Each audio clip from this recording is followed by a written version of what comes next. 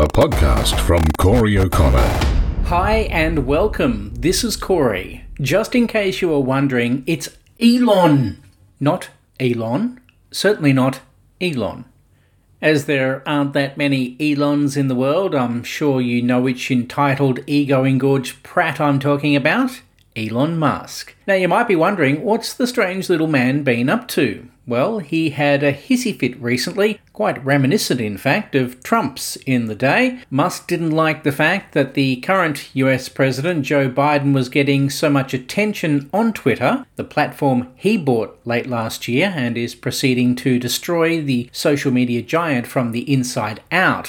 Such is Musk's clearly fragile yet engorged ego that he demanded action from his minions to make sure literally everyone on Twitter was seeing his tweets. You might be thinking, but Corey, that's Elon Musk in a nutshell. Nut being the operative word. But wait, the real Elon Musk was still yet to flash his true colours. In an opinion piece from MSNBC, Elon Musk says he wants Twitter to support democracy. So why is he acting like a tyrant? Elon Musk is exactly why billionaires can't be trusted to run civic spaces. MSNBC opinion writer and editor Zisha Aleem has said that Twitter CEO Elon Musk has presented his ownership of the company as a defense of free speech and democracy, yet every day it grows clearer that Musk sees Twitter as a personal kingdom over which he wishes to wield absolute power.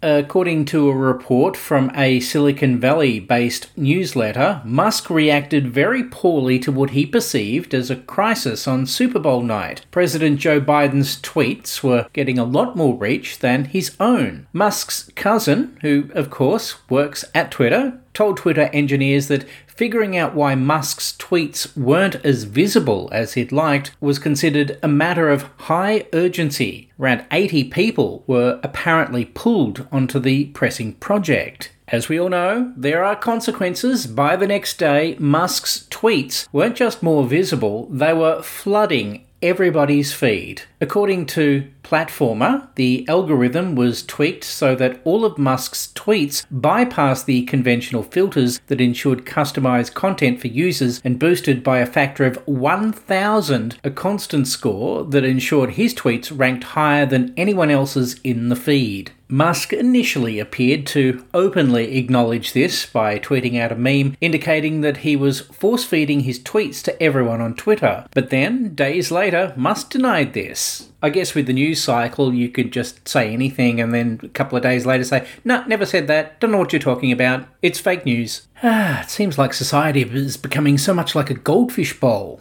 Now this comes hot off the heels of Musk's reported firing of a top engineer after the engineer suggested that some of Musk's decline in engagement may have been the function of general decline in interest in him. Ouch.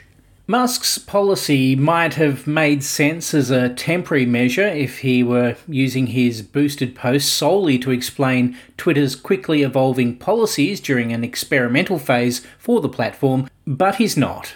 Instead, he regularly tweets memes that seem funny, mostly to 12-year-old boys, and talks up his other companies like SpaceX and Tesla. It could be said that this suggests that Musk is indulging in attention-seeking behaviour. No, it could not possibly be that. He could blow me over with a feather, and is exploiting his ownership of the company to create buzz and enhance profits for his other ventures. Musk's ultra-boosted tweets represent a clear conflict of interest. If he wants to facilitate Twitter as a digital public square, he can't also structure it around a personal desire for psychological affirmation and maximising his personal profit. No, you couldn't imagine a billionaire using the system to profit personally, could you? Now, I've put a link to Zishan's story in the show notes if you'd like to read through it yourself, and you'll also be able to read Zishan's story that he wrote before Musk took over Twitter in his bid for the company, illustrating that how dangerous it is that civic spaces can be seized and trounced on by billionaires like Elon Musk. So finally, you'll be able to find me on Twitter at